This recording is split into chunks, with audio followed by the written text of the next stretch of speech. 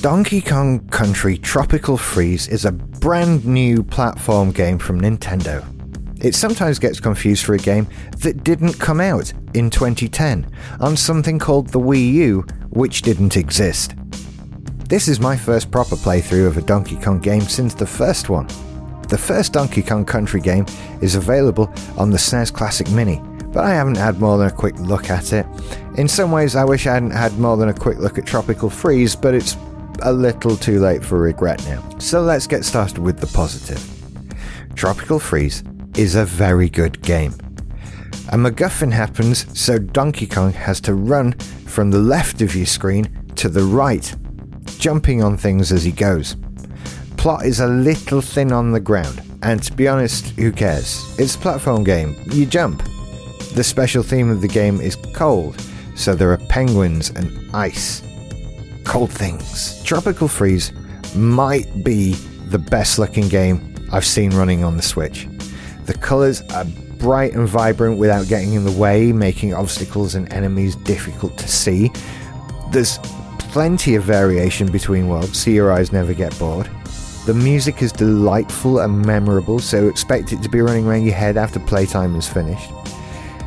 Gameplay style is broken up with the occasional swimming or flying level. The mix is done really well and gameplay feels balanced. These non-platforming levels are used just the right amount. There's nothing glaringly obvious when it comes to shortcomings. However, I do have a couple of little problems.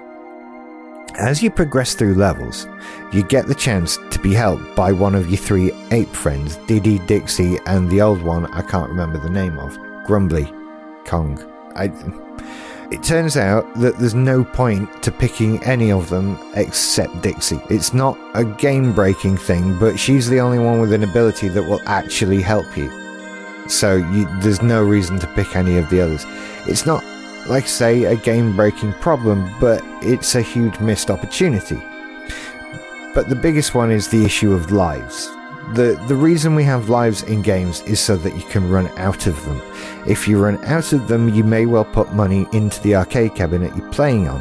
The problem here is that your Switch isn't an arcade cabinet and you don't need to put more money in it. It was considered groundbreaking when Super Mario Odyssey did away with lives, and it was far from the first game to do so.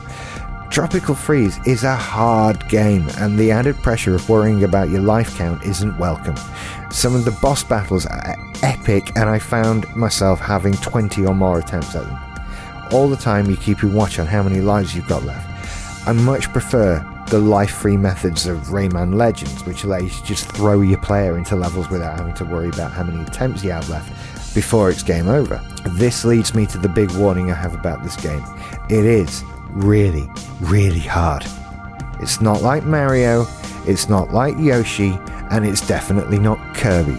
This is the game when Nintendo decide they're going to make it hurt. Playing on the default settings, I've gone as far as I can. I'm no eSport world champion, but I've been playing games since I could hold a joystick, and I consider myself to be more than competent. And I can't get past the level I'm on no matter what I do. Sometimes the only tip is get good. Perhaps it's something to do with my age or level of time commitment. But with all that in mind, it's time to ask the question that people seem to be asking the most. Is it worth the money? Of course it is. It's a beautifully crafted piece of art, and the sort of which only Nintendo can create. Like I said earlier, I think people were getting it confused with another game that never came out on a console that didn't exist. It's like how people think Sinbad was in a movie called Shazam.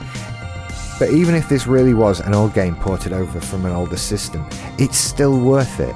If it's a game you think you've already played, you haven't, that was a dream, but if you had, the value of buying it again depends entirely on your desire to play it again, or for the first time. You only know how much you want to do that.